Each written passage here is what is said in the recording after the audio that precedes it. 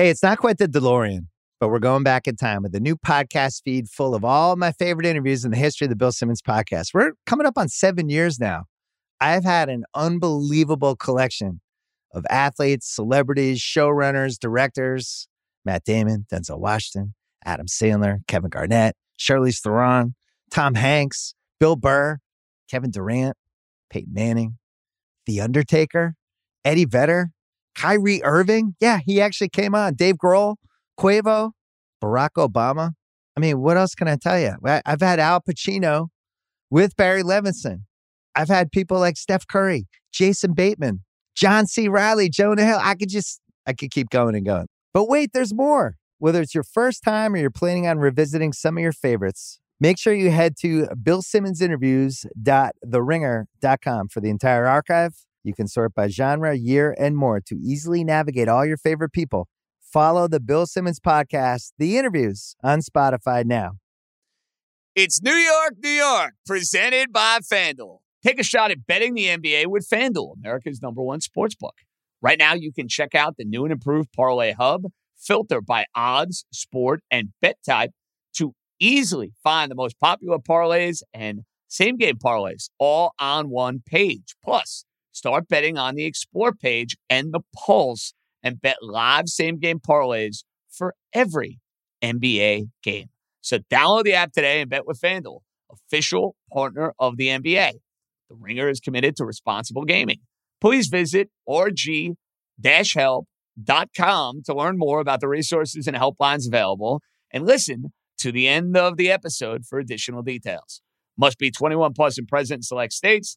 Gambling problem? Call 1-800-GAMBLER or visit rg-help.com. This episode is brought to you by Jiffy Lube. Cars can be a big investment, so it's important to take care of them. I once got a car that I started out with 25,000 miles on. I got it to over 200,000 miles because I took care of it. You know how you take care of a car? You take care of the maintenance, the oil, the brakes, all that stuff. And if you don't, you can have a car just completely fall apart. When your car needs maintenance, head to Jiffy Lube. They provide automotive excellence at speed. Get your oil change, brakes checked, tons of other multi-care services. It's all done by expertly trained technicians who actually care about taking care of you and your car. Jiffy Lube, car more. To find coupons and start an instant online estimate, visit jiffylube.com.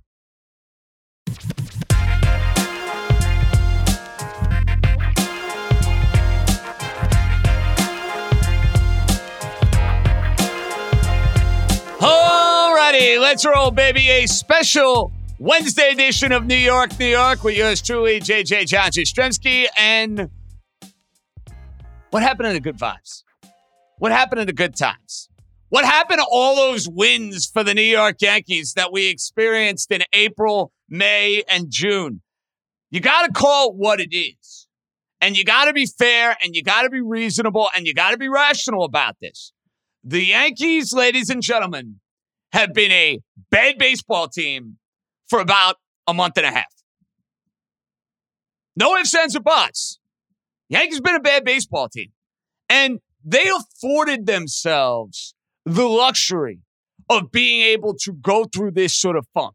But the Yankees are playing bad baseball. They just lost 2 out of 3 to the Seattle Mariners. They got swept by the St. Louis Cardinals. They're 13-20 in their last 33 games. And the vibes around the Yankees, they're not good. I mean, I don't even know where to begin because the last couple of days really set me off. If the game 24 hours ago was not at 2 a.m, where you got to wonder if half of y'all are asleep or half asleep or whatever the case may be, I would have lost my freaking mind doing a live. We would have hopped on the live after the Yankees got thrown on the bases 5 zillion times. I mean, it is hard. Let's think about this for a minute. It is hard with these extra inning rules, the way they are set up, to only send 2 guys to the plate. You basically have to do everything in your power to mess that up. The Yankees did yesterday. I mean, that is some of the worst base running I've ever seen in my life. From Benintendi to Andujar And then the one that really took the cake was IKF. After Trevino Boom gets picked off after the comebacker, for IKF to round the base and get thrown out there, you deserve to lose the game. You absolutely positively deserve to lose the game. And that, to me, is the theme over the last 33 games. The Yankees, the run differential is still great. They are scoring, not today, but in general, they're averaging close to 6 runs a game in their last 33. So why is the record the way that it is? A lot of those little things the Yankees were doing a brilliant job of. Running the bases, the starters. Did a great job of that in the first 3 months. They've done an awful job lately. The bullpen. Today, you think today's going to be a really good win. Nestor Cortez throwing a no-hitter. You're down 1-0. Boom, Higgy hits the home run. Judge hits the home run. You're sitting pretty. 2-run lead, 7th inning. Nestor on the mound, go win the game. The Yankees proceed to give up 3 runs in the bottom half of the inning. And then a couple of things there. Boone tried to push Nestor. I applaud Aaron for that. Right call, right decision. I understand he doesn't have Clay Holmes. I understand he doesn't have Aroldis Chapman. They pitched him back-to-back days. The idea of Albert Abreu being the guy that you call on in that spot is ludicrous. You know what's even more ludicrous? And we tweeted about this a couple of days ago when I saw it when we were doing a Saturday Night Live. Why did the Yankees send Ron Marinaccio down to the minor leagues? And don't tell me it's the idea of, you got to protect Albert Abreu. Nonsense. I thought the idea is to try to win games now. Marinaccio was pitching like a 1.5 ERA over the last 6 months, or the last 3 weeks, 4 weeks, 5 weeks, whatever it is. He should be up here now. Like, I don't want to hear, the options of this. No, the Yankees need better options with the big club. What kind of lousy thought process is that? And then they go quietly into the night. You add all that up. Matt Carpenter, who was a godsend for the New York Yankees, fractures his foot on Monday. And you knew the minute Matt Carpenter hobbled out of the game and they bring in Tim LaCastro to hit for him, that he's going to miss some time. You hope it's not to the point where it's, hey, he's going to be out for the playoffs. Carpenter says, I'm going to be back in 4 to 6 weeks. Great. That's a big blow for this team. The lineup doesn't look the same without Rizzo and Stanton. That's obvious. But a lot of those little intangible factors that were going so well for the Yankees have now gone against the Yankees. And that's why they're in the position that they're in. And they're going to win the division. They're not going to have home field advantage. But they're at a point now where, with the way they've looked over the last month, the confidence you had as a Yankee fan in early to mid-June is gone now. There's no confidence with this team. Can they regain your trust? Can they build it back up? Surely. But right now, confidence is probably at an all-time low for the 2022 season. That's what happens when you lose 5 out of 6 games. That's what happens when you play the way the Yankees have played. And don't let the record as a whole fool you. Because the 6-week sample size is not very good. So, not good times in Yankee land. If you're looking for positives, here are the positives. Cole threw the ball really well yesterday. Good sign. Holmes finally had a clean inning on Tuesday. Good sign. And Judge is ridiculous. I mean, give Judge the MVP now. If anybody's going to try and lecture me on Shohei Ohtani being the MVP, take that narrative and stick it where the sun don't shine. That insulting to suggest that Shohei Ohtani should be the MVP in baseball. Insulting. On that team, with the way they've played this year, don't even. Especially when he won the award last year. What are we going to just give the MVP award to Ohtani every single year? I'm out. To hell with that.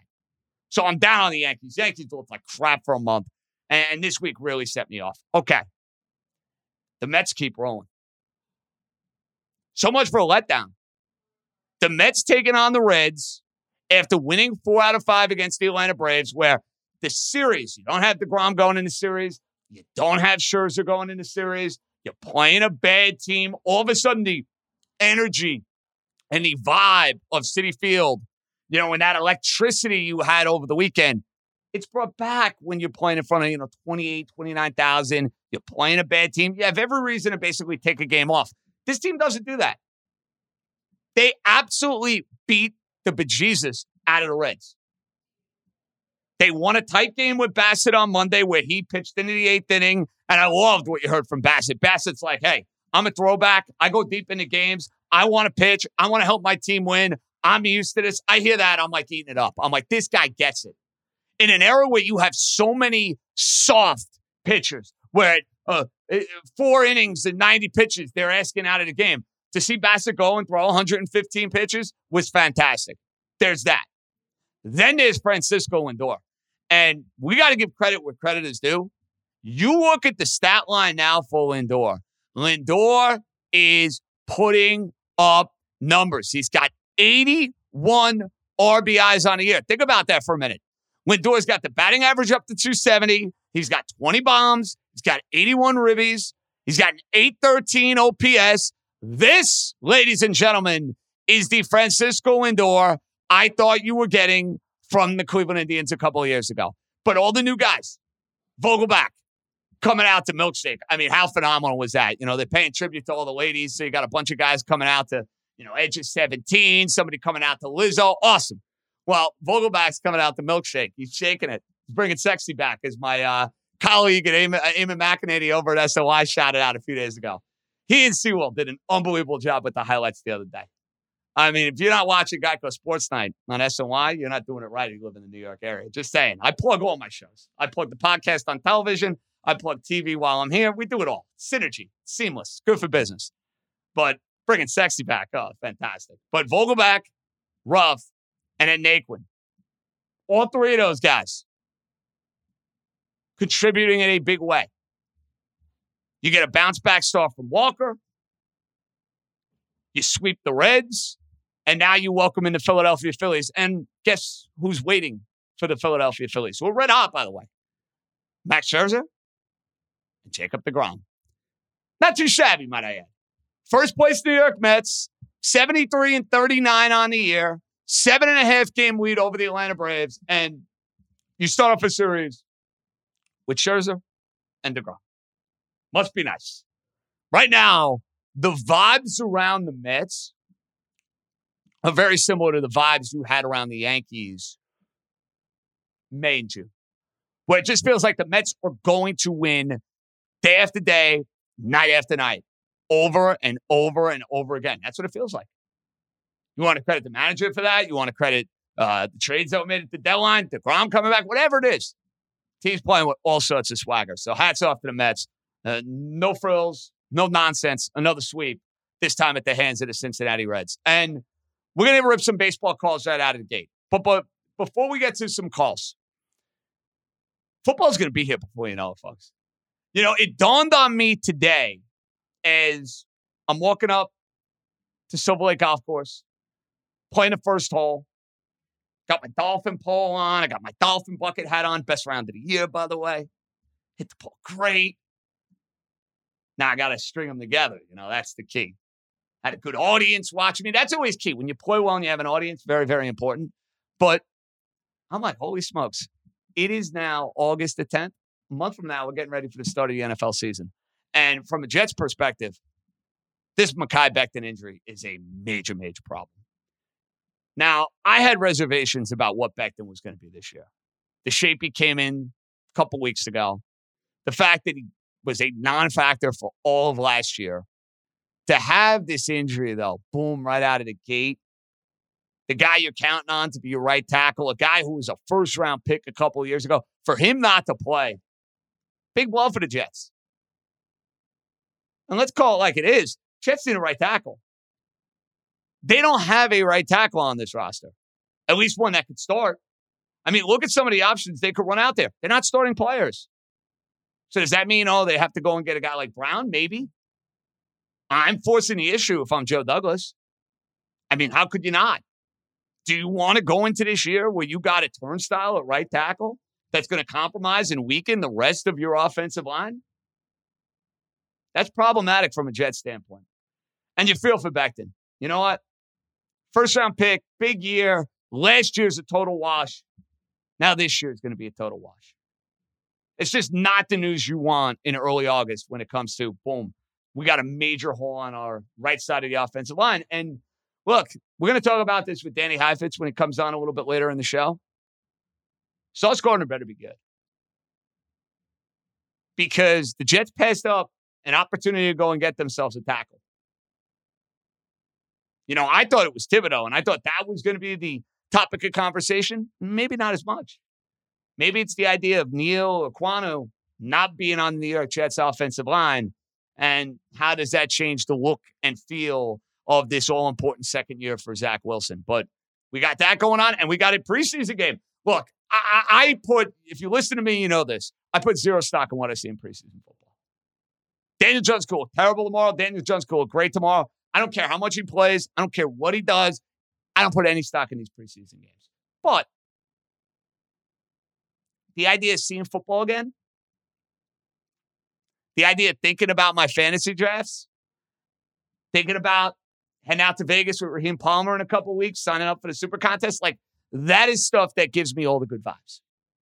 It gives me all the good vibes as we get ready for the start of the 2022 season. And I know there are concerns about the way the Giant offenses look. I've heard them. You follow all the guys on Twitter, they'll tell you. This is a free roll of the dice for Daniel Jones. And more importantly, it's a free roll of the dice for the New York Giants as an organization. Why? Because they say, okay, we got a new coach in here. We got a coach who knows quarterbacks, a coach who knows offensive football. We drafted you a tackle. We got another tackle we really like. Let's see if you can play. The answer is yes. Maybe you got something to work with a quarterback. The answer is no. You're drafting a quarterback next year. From a process standpoint, Giant process is where it needs to be. Process for both teams is there. The difference is Jets got to start winning some games. The Giants, in many ways, even with a soft schedule, easy schedule, they got a free year. The Jets are at a point now. I mean, they've won one division game in their last 4 years. Got to start winning some games. Sooner or later, you got to start winning some games. I mean, my buddy Beningo is going to be beside himself if it's another 5-12 Jets season. And I'm telling you, be careful of that over. Everybody I talk to, everybody I talk to wants to bet the over. Like the great Tommy Keenan texted me. He goes, I want to empty the bank account on Jet over. I'm like, oh, boy.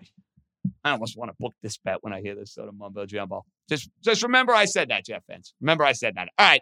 Before we get to Danny Heifetz on all sorts of really good football stuff, getting you ready for the start of preseason and a month away, 2022 NFL season. All right, voicemails, though.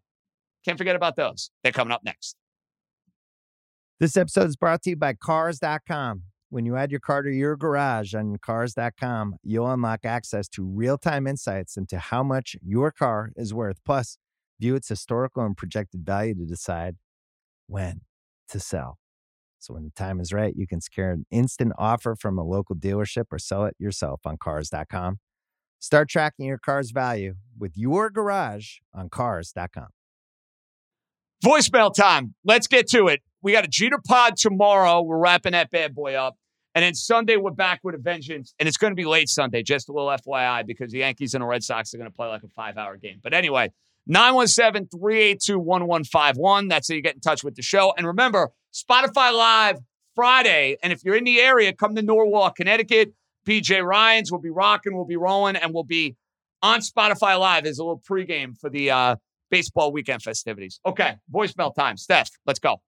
What's going on, John? This is Stuart from Brooklyn. With the Mets, man, I'll tell you, I'm like on cloud nine with what's going on here. And I'll tell you something, John. Eppler hit the lottery with Naquin, Ruff, and Vogelback. And John, I understand we're in a win now situation, but John, the future looks so bright. You know, with what we have in the Mets farm system, they came into the season as ranked number 18, and now they're ranked number 5. And you know that Stevie Cohen wanted to change this whole farm system situation when he came here. And the other thing is they have a critical series coming up against the Phillies, Braves, Yankees, and Dodgers in the next 3 weeks. Even though they split the series, they'll still be in good shape. Following that, they'll have to play 500 teams till the end of the season. So that's why they really haven't fallen apart, which which shows that they're guaranteed a playoff spot, even if they play 500 ball the rest of the way. Well, Stuart, I want better than that. I understand they got a tough schedule. Phillies, Braves, Yankees. No, the Mets are playing as well as anybody. They got a 7.5 game lead in the division. You nailed it about every move that was made at the deadline. Their offensive moves, they look great. Vogelback looks great. Naquin looks like a player. Rough hits against lefties. It's exactly what you envisioned. I'm not even worried about the future, too. Look, they're going to have a future because they got an owner who's going to spend $1 gazillion. That's always going to keep you relevant. That's always going to keep you in the mix to be a competitive team. I don't know how many years I'm going to have Max Scherzer and Jacob deGrom. How could you assume that you're going to have more than one or two? You don't know. Jacob deGrom could opt out next year and be pitching somewhere else. Why do I bring that up? Seize the moment. Strike while the iron is hot. Yes, I would expect over the next, 5 to 10 years, the Mets are going to make a lot of different runs at going to try and win a championship. I would expect that. But are you going to have peak deGrom and Scherzer? I mean, you hope you're going to have peak deGrom and Scherzer come playoff time. Because that, to me, is the thing that kind of separates you from any of the other teams out there in baseball. Nobody has that. There is not one team in baseball that can match that 1-2 punch. 5-game, 7-game series, good luck. Good freaking luck. Who's next? Hey, JJ. It's me, calling from Savannah, Georgia. I'm a St. John's graduate, living down here for some Army life. Big-time listener, first-time caller. I'm a Yankees fan. My question to you is, why does Aaron Boone continue to put pitchers in with traffic and inherited runners on the bases? If you look at some statistics out there, the Yankees are ranked one of the closer to 30th in the league on giving their pitchers clean ins, while the Astros consistently are upwards towards first. An example just coming back to bite us in the ass is Albert Abreu. They keep putting him in with traffic on the bases. 67% of the time, runners are scoring. I mean, it's a huge flaw from the top of the organization down. Like, I don't necessarily think Aaron Boone is the one making this decision. I believe it's some analytic out there, some trying to suit who thinks this is the right decision. But what I think, they need to give their guys innings and let them know. Obviously, there's times where you got to bring in the fireman to put out the fire. But if you're going to do that, it cannot be Albert Abreu in a tight game in Seattle. All right, man. Appreciate the time. Love the pod. Keep up the good work. Later, bro. Well, I appreciate the call, number one, and I appreciate your service. I really do. Can't thank you enough for that. Boone does not know how to handle a bullpen. From the critiques I had watching the game the other day to the idea of Albert Abreu, I don't want to hear about Holmes. I don't want to hear about Chapman. That's a game to be won. Where's Efros? Where's Trevino? Where are these guys? Well, Loaisiga threw 10 pitches yesterday. I know he hasn't been particularly good. Where's Loaisiga? I don't want to see Albert Abreu come in with a couple runners on base, just basically to go out there and blow the game. I mean, what Yankee fan felt confidence the minute they saw Albert Abreu coming into the game today? I know I didn't. It's like you're flirting with disaster. That's why the idea that Marinaccio is not up here is inexplicable. Makes absolutely no sense, especially when the Yankees are hurting for another righty arm and Michael King's not here. Let's take one of our best relievers. He's pitching as well as anybody. Oh, let's just send him down because, somebody else doesn't have options. Who cares? Go win right now. I need Marinaccio up here. Enough. Yankees dropped the ball on that one. Who's next? This is Matt from Amsterdam, the Netherlands. This is 1:15 European time. I just saw the Yankees throw away another series against the Mariners.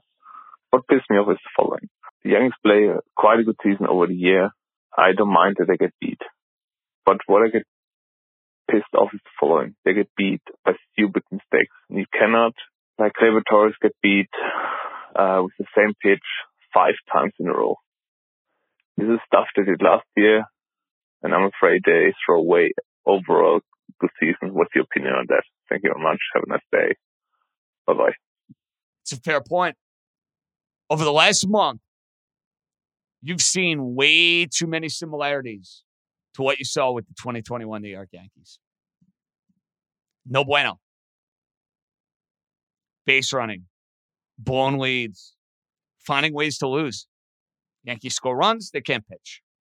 Sunday. Yankees pitch well on Tuesday, but they get shut out by Luis Castillo and the Mariner bullpen and run the bases like bad little leaguers. A lot of bad vibes. This is going to be, I'm sure, a miserable plane ride for them. They got a day off in Boston. Time for the Yankees to buck up, get their head out of their ass, and start playing some better baseball. Something they are not doing right now. Last but not least, let's hear it. Hey, Jay, Charlie from Elmhurst calling in. So, re-recording this voicemail again to talk about another, just disheartening Yankee loss, 4-3 to the Mariners, lose the series again, playing an absolute hot mess shit baseball for the last 6 weeks. And this one, it just aggravated me so much. The fact that Nestor Cortez pitched really good through 6 innings. And then the offense finally scores some runs in the top of the 7th. Then Cortez run into trouble. But here's the problem, JJ. Here's the goddamn problem. Mr. Bubbly Gum, loosey-goosey manager, Aaron Boone's first choice out of the bullpen is Albert Abreu. Are you kidding me, dude? The guy never pitches when, the team is, in a close game or late lead with a tight lead situation. He always pitches when the team is trailing or when they win by, let's say, 5+ runs. Why is that dude the first choice? Dude's a soft, punk-ass clown, and you send Ron Marinaccio down for this dude? I mean, you gotta be kidding me, bro. I mean, this team is throwing games away with this shit. And talk about Sunday, too. Why is he allowed Albert Abreu, I'm referencing, him allowed to, after the Yankees tied the game 6-6 on Sunday against the Cardinals, allow him to pitch a couple of batters? You already see, he has allowed, 15 inherited runners? Yeah, he's inherited runners, 7 of them in score. So he doesn't know how to handle that kind of situation. So, joke-ass part on Boone, and I'm going to tell you, oh my goodness, this team has played shit, and we could talk about something good in this game, but turning to this shit absolutely makes me sick. And my goodness, this team is going to Boston with this piece of crap going on. Oh my goodness. Ugh. Charlie, let's be honest. They're not set up great for this Red Sox series either. Tyon's going in this series. Herman's going in this series. The issue is that, the Red Sox suck. It's a team that you should be able to beat up on. Yankees need a pick-me-up series. Oh, my goodness, do they need a pick-me-up series? Because after the Red Sox, listen to this. They got Tampa, they got Toronto, they got the Mets. The walk in the park. Next 12 games or so are really, really tough from a Yankee perspective. They need a big weekend in Boston because they've been playing lousy baseball now for way too long. Close to about 6 to 8 weeks, if we're being objective about it. It's now second week of August. Yankees been playing bad baseball, losing baseball for about 33 games. All right. We know the deal with the baseball teams in town. One can't lose. The other one can't seem to get it right, at least right now. It's just weird saying that, too. Mets, they don't lose. They do not lose. It's crazy. But we'll get you ready for the start of the football season. My main man, Danny Heifetz of Ringer fame, Ringer NFL, got the fantasy show. He was at Giant Camp yesterday. He'll join us next. If you went on a road trip and you didn't stop for a Big Mac or drop a crispy fry between the car seats or use your McDonald's bag as a placemat, then that wasn't a road trip. It was just a really long drive. Ba-da-ba-ba-ba. At participating McDonald's. We're about a month away from the NFL season. It's crazy to say because on this show, we have spent so much time with the thoughts and the musings surrounding the two baseball teams. The Yankees been bad for a month, but still a first-place team. Nobody hotter in all baseball than the New York Mets, but we got to get ready for Giant football. We got to get ready for Jet football. I know everybody's getting their fantasy drafts in order. I planned mine, one of my many. I'm in way too many leagues. That's a story for a different day.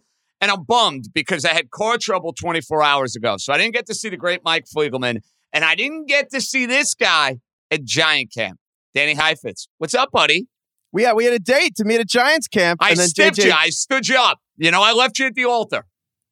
You did, but it's okay. I understand. You just pretended to have car trouble to avoid me. I understand. I wish I could say it's that easy. But the Danny Heifetz Bruce Beck picture, when is that working its way on Instagram, by the way? I actually got to put that on the grid. So Bruce Beck and I we have like this mutual friend that like my parents have known for decades, and him and his wife too. So we start talking about that, and then we're talking about you, and he's like, "Where's JJ?" And I'm like, "Well, his car broke down." But so Bruce and I were just chopping it up. And listen, now I'm going to see you on Sports Final, and all I'm going to say is I want one of the residuals at some point. I'm taking some credit for the meeting of the minds, even though I wasn't there, okay? Yeah, you need the residual to pay for the car. I do, considering what my bill just came in for. But that's, again, I digress because I'm sick of talking about maybe some mechanics are listening. They can help you out. Well, listen, if they are and they work over at Volkswagen, please, I'm all ears. So when I upgrade my car after a wedding, I'm sick of talking about the car. Anyway, Heifetz, training camp, you're out there. You've been going to a bunch of these training camps. So you know the deal. Everybody is optimistic. Everybody is glass half full. Everybody is looking for the juicy storyline they can kind of latch themselves to when it surrounds the New York Giants. Because you have a point of comparison, how would you compare what you saw at Giant Camp to the other camps you went to? So I don't think so. The other ones, I've been to the Ravens. I was in Denver last week, talked to Russell Wilson, but like I'm not comparing the Giants to the Broncos, the Ravens. I don't think you even need any training camp stuff to be optimistic about the Giants. I actually think camp has nothing to do with it because what the Giants ended last season at rock bottom. The Giants have been around for 97 years, and I'm not exaggerating. I think that last season was the lowest point in the history of the franchise. Like they were in the last week of the season, they were eliminated from the playoffs, and they are quarterback sneaking on 3rd and 9 because they're so afraid of losing 4 yards with Jake Fromm. They're not a competitive football team because they're terrified of losing 4 yards to the quarterback sneak on 3rd and 9. And rock bottom. Since then, in 4 months, they fired Joe Judge. They fired Dave Gettleman. They declined Daniel Jones' 5th-year option. They hire the Bills Brain Trust, the best turnaround in the last 5 years, to get Brian Daboll, the offensive coordinator with Josh Allen of the Bills. They get Joe Shane, that's the number 2 guy in Buffalo's front office, where they did an amazing job and turned the laughingstock Bills into the Super Bowl favorite this year. They're running the team. And then those guys get in January, the best 2 picks in the draft somehow fall to 5 and 7. They get Kayvon Thibodeau to the edge rusher. They get Evan Neal from Alabama. And so in 4 months, this team went from rock bottom to actually this feels like the best upward trajectory the team's had in like 5 years, 10 years, depending how you count. So I'm not necessarily looking to training camp to be like, do I need the optimism? I'm more like, you can ask the Jets, you can ask the Bills, you can ask the Lions, ask Browns fans. Sometimes you hit rock bottom and you wait 10 years to actually be helped, to be positive about where they're going. We only had to wait 4 months. So I think that this is more of, I don't know about this year, what I'm looking for in training camp. I want to be a little tepid, but basically I think that whether they're good or bad, the Giants are undeniably in a good direction right now. I totally get that. I'm fired up about the head coach. It seems like the general manager has a clue. But in many ways, Heifetz, the idea of laying the groundwork is going to be a major theme of this season. I don't think there's any getting around that. However, there's also going to be this question of, can Daniel Jones play? And fair or unfair, you get a 1-year free roll of the dice to say, okay, is this guy somehow, some way going to be our quarterback for the next 5 years? Or are we going to be going in a different direction come next year? Do you think this idea of Daboll coming in, being quarterback friendly, getting the most out of quarterbacks is the perfect timing with Daniel Jones basically in make or break territory? I kind of think it is. I'm like, hey, look, let's see if something can be salvaged here where Jones looks the part and plays the part. And if not, the Giants are probably a bad team and they're picking at the top of the draft. Win-win if you ask me. We will see. We will see. I think the truth is the Giants offense does not look good right now. Now, it's kind of tough because it's tough to evaluate, but, I think that, Kenny Galladay's, they're limiting his snaps, trying to keep him healthy for the season. Kadarius Toney, the same. I don't know if Jones has looked fantastic all training camp, but again, it's tough because the way they kind of do, sometimes the defense is just ahead of the way they install stuff. And so you never know from just watching. However, I think that it's a weird thing to say about a coaching staff, but I kind of think we're going to know with this team relatively quickly, and at least whether they're going to be a playoff contender. Because here's the thing. Giants have the easiest schedule in football this year. Schedule's a joke. I mean, all you need to know about the schedule is the esteemed Raheem Palmer, our new addition on Ringer Gambling, and the podfather, Bill Simmons.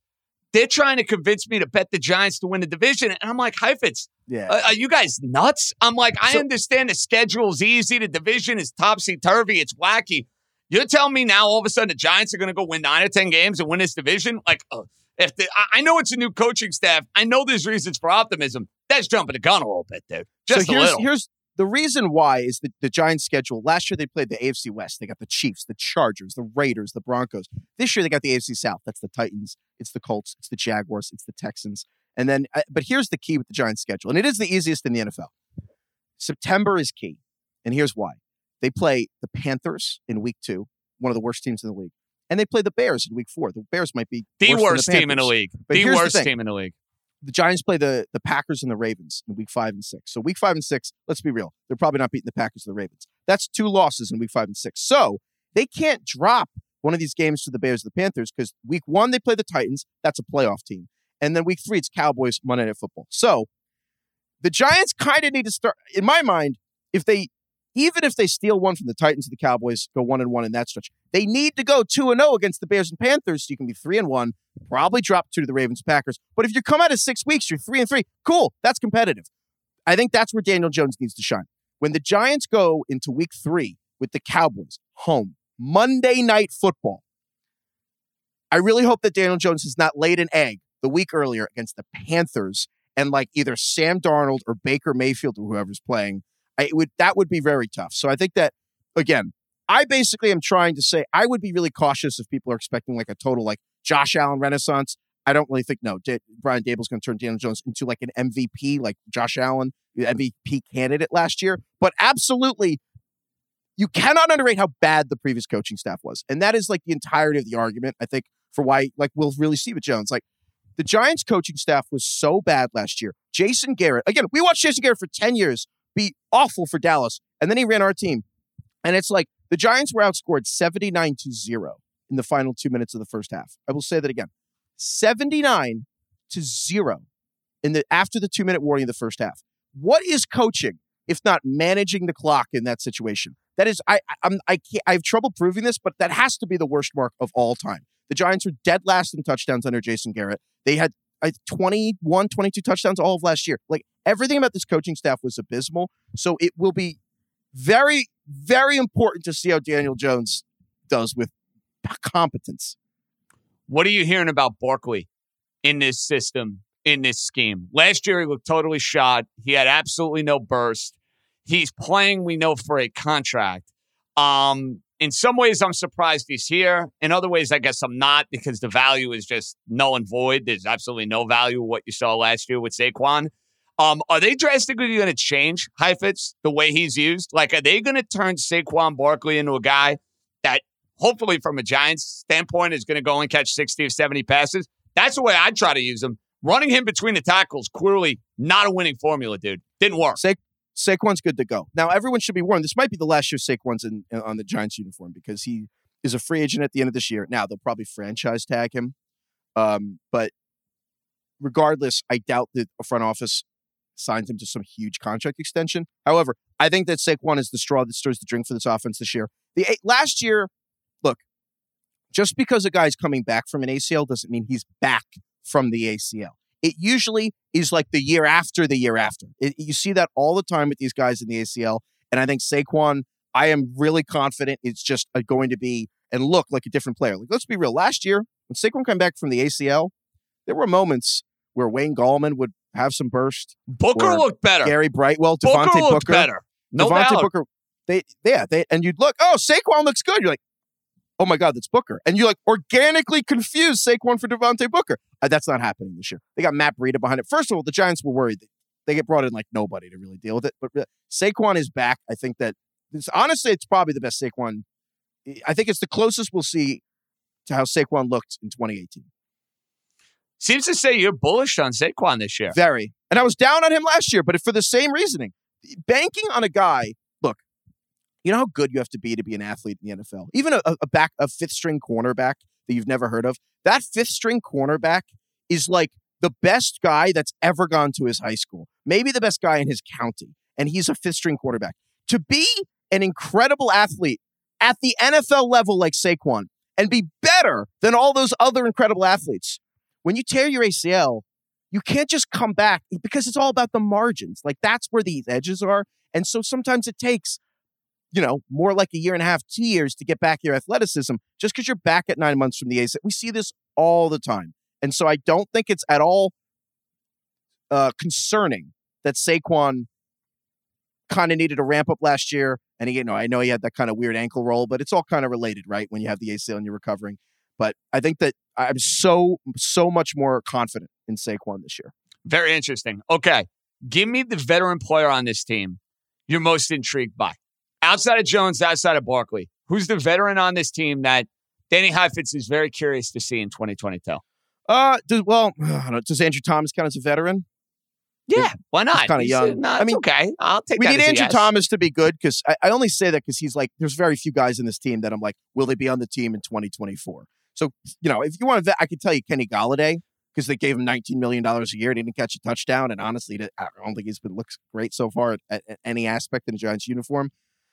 I don't know if Kenny Golladay is going to be on the team in 2024. So I think that's the obvious answer. But Andrew Thomas is like one of those building blocks for the team. It was really nice to kind of go to camp and hear about how he's helping Evan Neal develop because basically Andrew Thomas kind of knows what questions to ask in the meetings rooms. And then so Evan, it's kind of like when the kids at the dinner table, the younger kid learns a better vocabulary because the parents talk at the level of the older child. That's kind of like Andrew Thomas is a little more experienced. So he's asking like second, third year questions. And then so Evan Neal is getting the education of like a more experienced player. That's nice to learn. Like the Bengals have T. Higgins, who's a year older than Jamar Chase. It's nice when you have those guys who can develop in a room together as an older little brother dynamic. I actually think when I was there, Andrew Thomas was supposed to speak to reporters, and he actually just made Evan Neal go do it, which I thought was very funny. I like that, by the way. That's I like making a younger brother do the dirty work. Of course. Exactly. And Andrew Thomas was on IR last year, but everyone got a bad rap. But I think Andrew Thomas is another example of just with better coaching. I think Andrew Thomas is still might end up one of the better tackles in that class, especially, with what the Jets got, going on. Oh, the Becton situation's a disaster. We'll get to that in a minute. One quick note on the defense. If they're going to exceed expectations, they clearly lost their best corner in Bradbury. I don't think they have a replacement. I don't know what happens in the secondary if, heaven forbid, Adoree Jackson goes down with an injury. I feel like you and I might be suiting up and playing corner for the Giants. Is Thibodeau the most important piece, you think, on their defense? If they're going to surprise people on that side of the ball, does he have to just come in and be, instant impact? Does he have to be great basically right out of the gate? Is that how you see it? Yes and no, because they hired Wink Martindale to be their defensive coordinator for the Ravens. And for a long time, basically, they flipped the traditional defense. Like, to grossly oversimplified defense, you kind of want good pass rushers, get to the quarterback.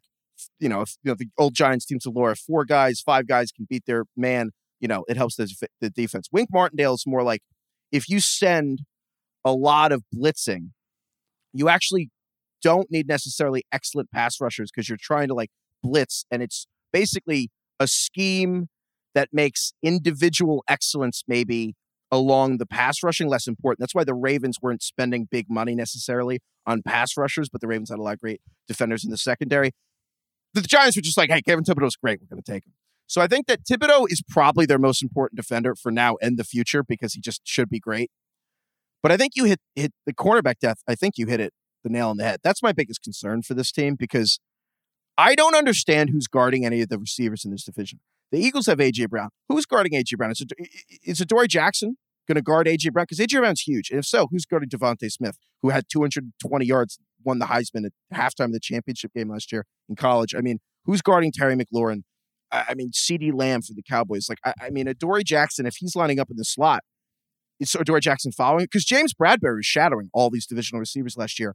And if they move CeeDee Lamb to the slot, if they move Terry McLaurin to the slot, either Adoree Jackson has to follow them, or the Eagles going to put A.J. Brown in the slot and Adoree doesn't follow them. And then they have Cordell Flott guarding A.J. Brown, who's 50 pounds heavier than him. That's, in a nutshell, why I'm a little concerned about this team winning the division. And all the optimism is that Wink Martindale has to really, really scheme up this defense to not get burned by some of the receiving talent. I give you the total. 7.5 wins right now. What are you taking? So the cop-out is that actually it doesn't matter because the Giants win no matter what. And my takeaway... No, but you got to... That's fine. But what's the pick, though? I think it's under. Okay. I think that's all under. I needed. I think it's under. And here's the thing. If the Giants win 8 or 9 games in their first season with Dable, I think that people will be very happy. And if they're under, good, because that means they can get rid of Jones and get a quarterback in the future. And like, if he's not the right guy, then they can get. But also, if Jones is better and there is something there, then that's also a good outcome. So I think it's a win. However, I think that the injury issues I don't think Kadarius Toney is built to stay on the field for 17 games. I don't think Kenny Golladay is going to stay on the field for 17 games. I don't know how much we're going to be able to rely on these receivers outside of Wan'Dale Robinson, who I think will be a big part of this year. And then the defense with the cornerback depth, I will take the under despite the really easy schedule.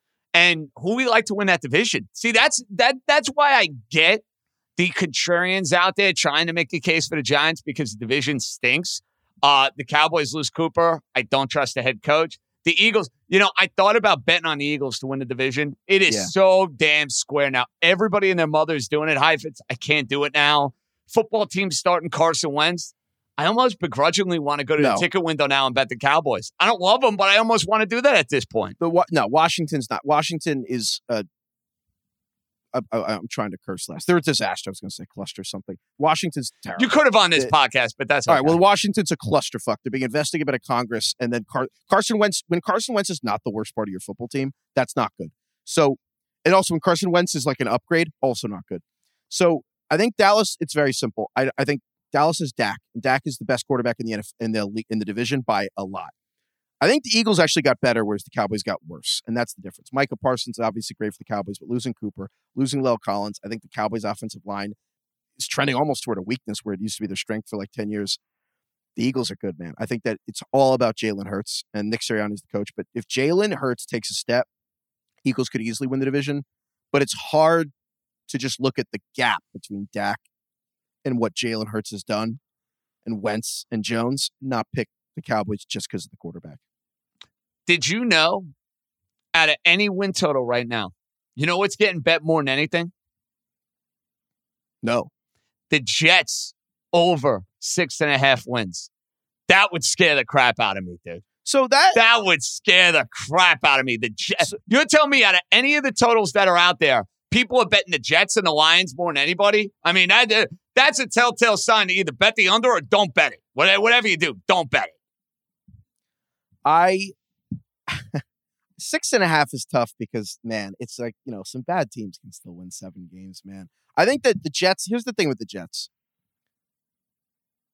The good news for the Jets fans is you're going to know about Zach Wilson this year. Like, unless Zach Wilson gets hurt, you're going to know. Obviously, the Mekhi Becton stuff, Becton out for the season, this is a disaster. They need a replacement who can play. They don't have one on the roster currently, Heifetz. They need a right tackle. So they got George Fant at left, and they were already going to do, George Fant was going to be at left tackle, right? But here's the thing. I think that what it really does is if Sauce Gardner is not a great cornerback for them, who they took 4th overall out of Cincinnati, it will just be relitigated forever, how they could have taken Ikem Ekwonu or Evan Neal. Obviously, could have taken Kayvon Thibodeau for the Giants, but, the Jets had their pick of tackles in this draft.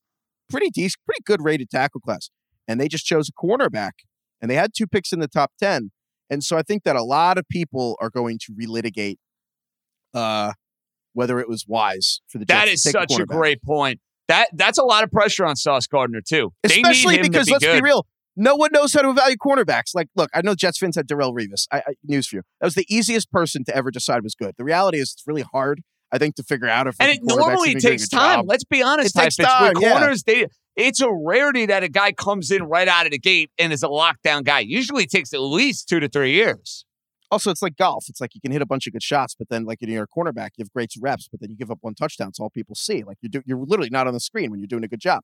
But so I think that's the question is like, the irony is everything the Jets have done is really good, right? Like flipping the Jamal Adams trade.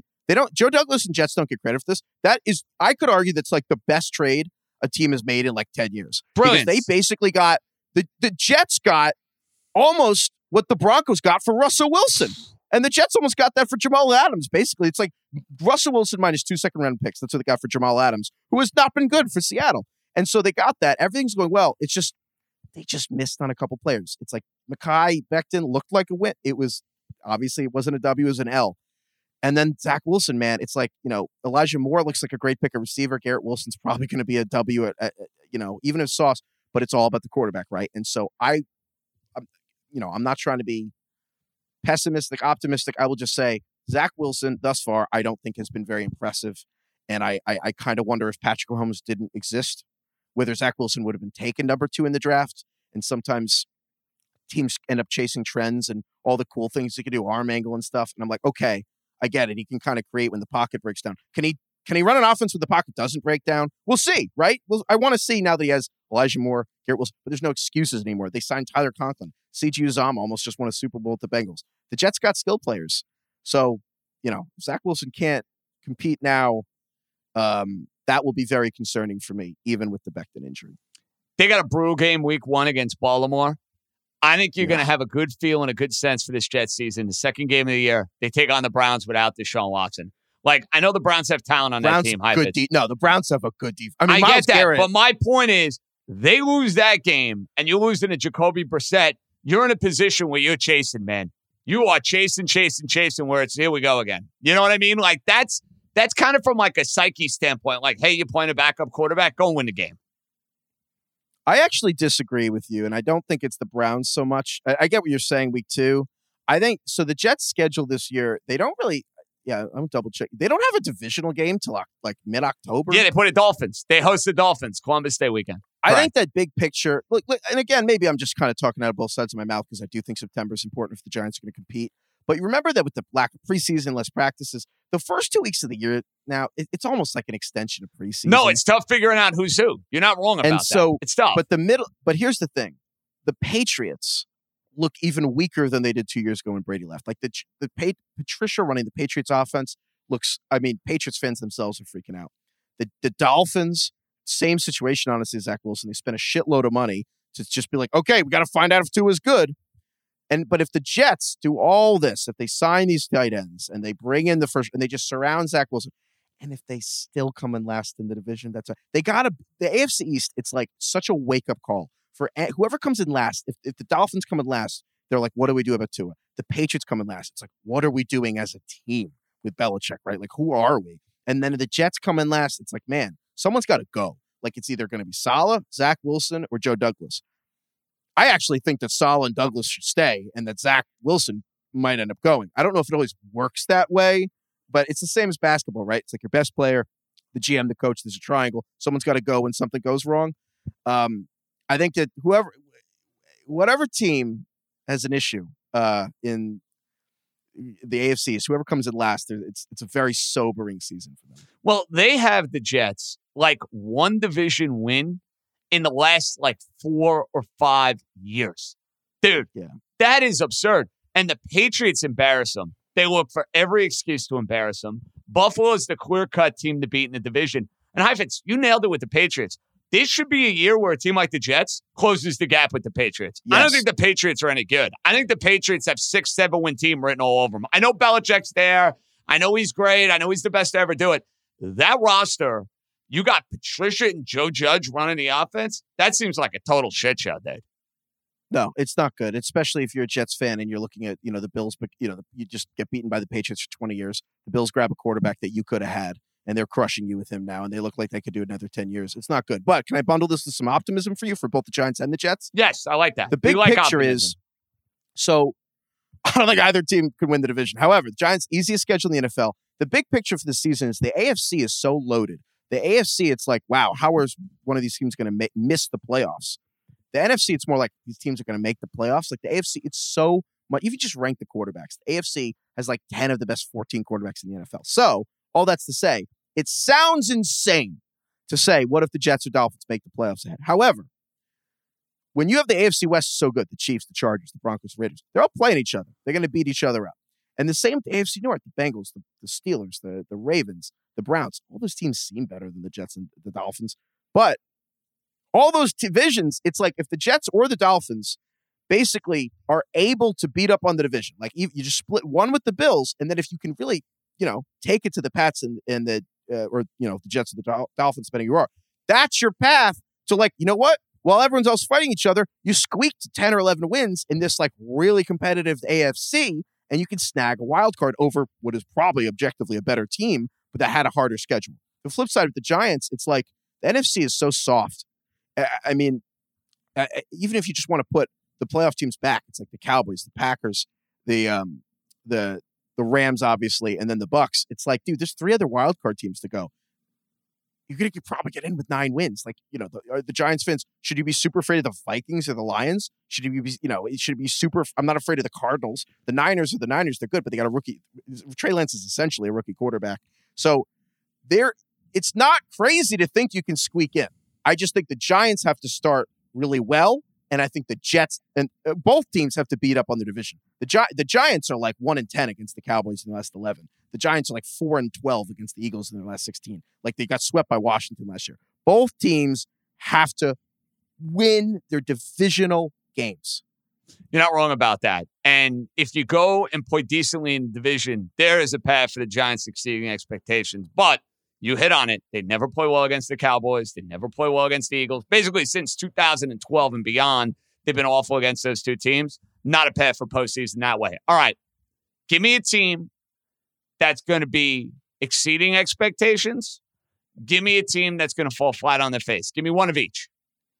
I'll give you one for each conference. The Ravens, I think, exceed in the AFC. I think the Ravens I win love the them, division. dude. They're winning the division. I'm taking their win total. The only reason I'm not taking them as a Super Bowl bet is I worry about Jackson against those great defenses come January. But I'm right there with you with the Ravens. I love them. Look, the short version is everything went wrong for the Ravens and everything went right for the Bengals. But the Ravens had 8 wins and the Bengals had 10. So it's like, I just think everything won't go wrong for the Ravens. Here's my fear with the Bengal under. And everything you hit on as far as Super Bowl hangover, exceeding expectations, all true. Burrow is such a badass. That's my fear. That's my fear, Heifetz. And that's why I won't wager on Cincinnati's under, because they cost me too much money in the postseason last year. That's totally fair. NFC, I think the team that exceeds expectations is the Saints, man. The Saints are badasses, and like they don't really get credit for it. And Saints. I think the Saints have they haven't lost to the Bucs in the regular season. They in like beat 5 the years. piss out of Brady, dude.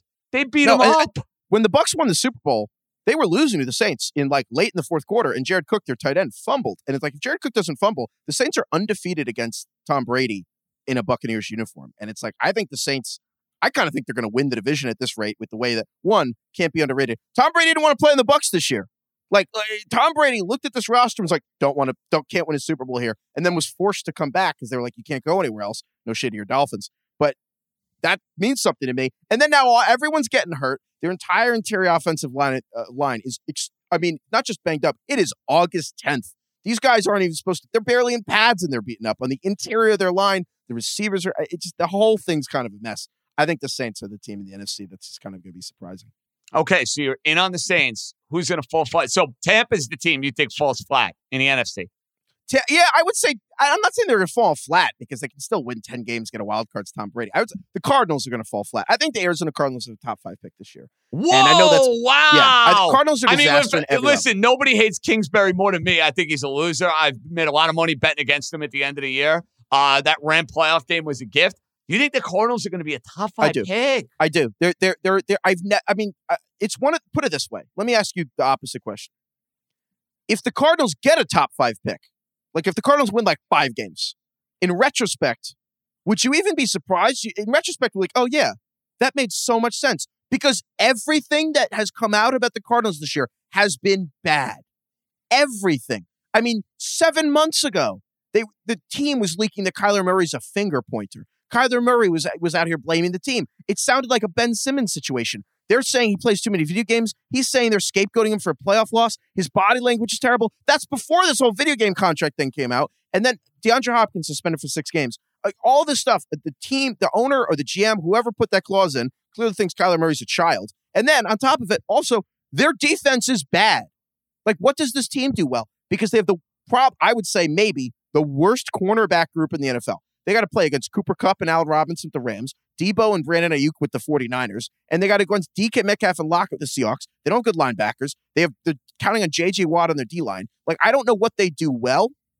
And so mixed with the bad karma, the bad vibes, it's like, it's just the Cardinals are just this tense situation among people not trying to get fired. Everyone's trying to save their jobs and thinking short-term about themselves. No one's thinking about building a team here. And it just, none of their decisions make sense. And honestly, I just can't think of a team in football or any sport with the headlines you're reading that was good. Final one.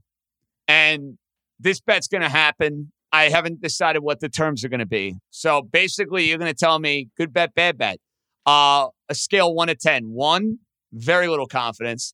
10, utmost confidence. 10, it's like I liquidate my savings. Correct. Take out a line of credit. 1 basically is JJ, you're a moron. What the blank are you doing? Yeah.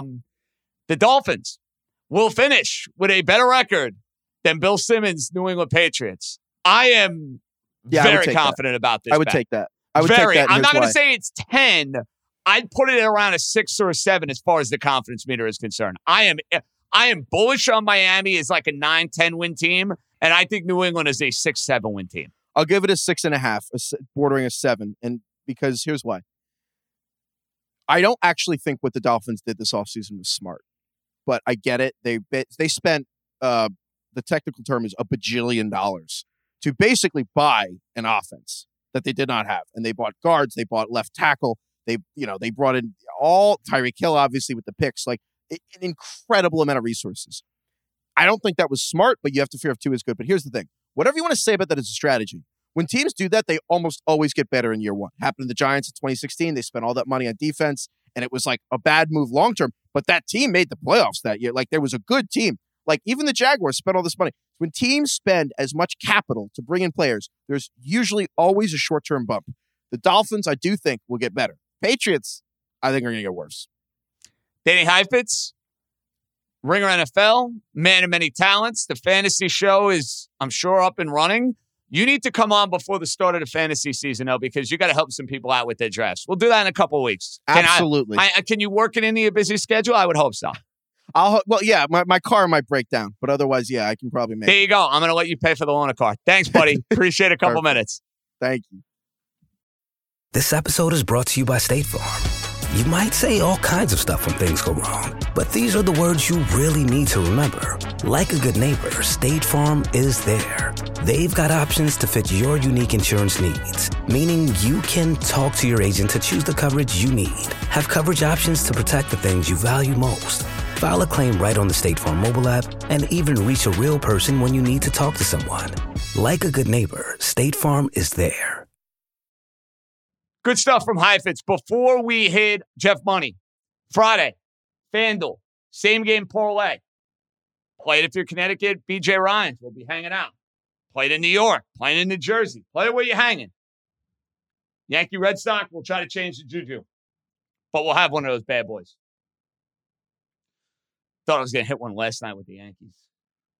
Didn't want to cooperate. Didn't want to run the bases properly, but I digress. All right, last but not least, let's hear it. Money, floor is yours. What up, JJ? Jeff Money here with a handicapper picks. This is going to be for tomorrow, Thursday, the 11th.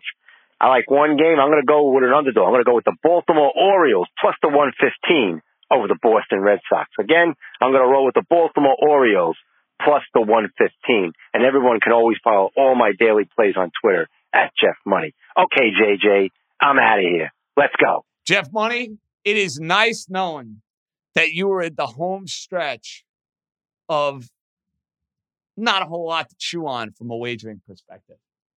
Because we are about 2 weeks away from college football, 3 weeks away from heavy college football, and then boom, all of a sudden, it's going to be Bills-Rams that first Thursday. With all the baseball going on, you're not going to know what to do. Can't get here soon enough. Great work by Stefan. We're back with a Jeter Pod tomorrow. We got a Spotify Live at 5:30 from BJ Ryan's in Norwalk, Connecticut. Come hang if you're in the Connecticut area. Have a drink or two, hang out, have a few laughs. Yanks sucks. And then we're back Sunday night. It's going to be a late pod. Expect it 2 in the morning, 2:30 in the morning. Maybe the Yankees or Red Sox cooperate and give us a 3-hour game, but I wouldn't count on that. But we'll be back Monday. Until then, JJ signing off. Enjoy. Be good, everybody.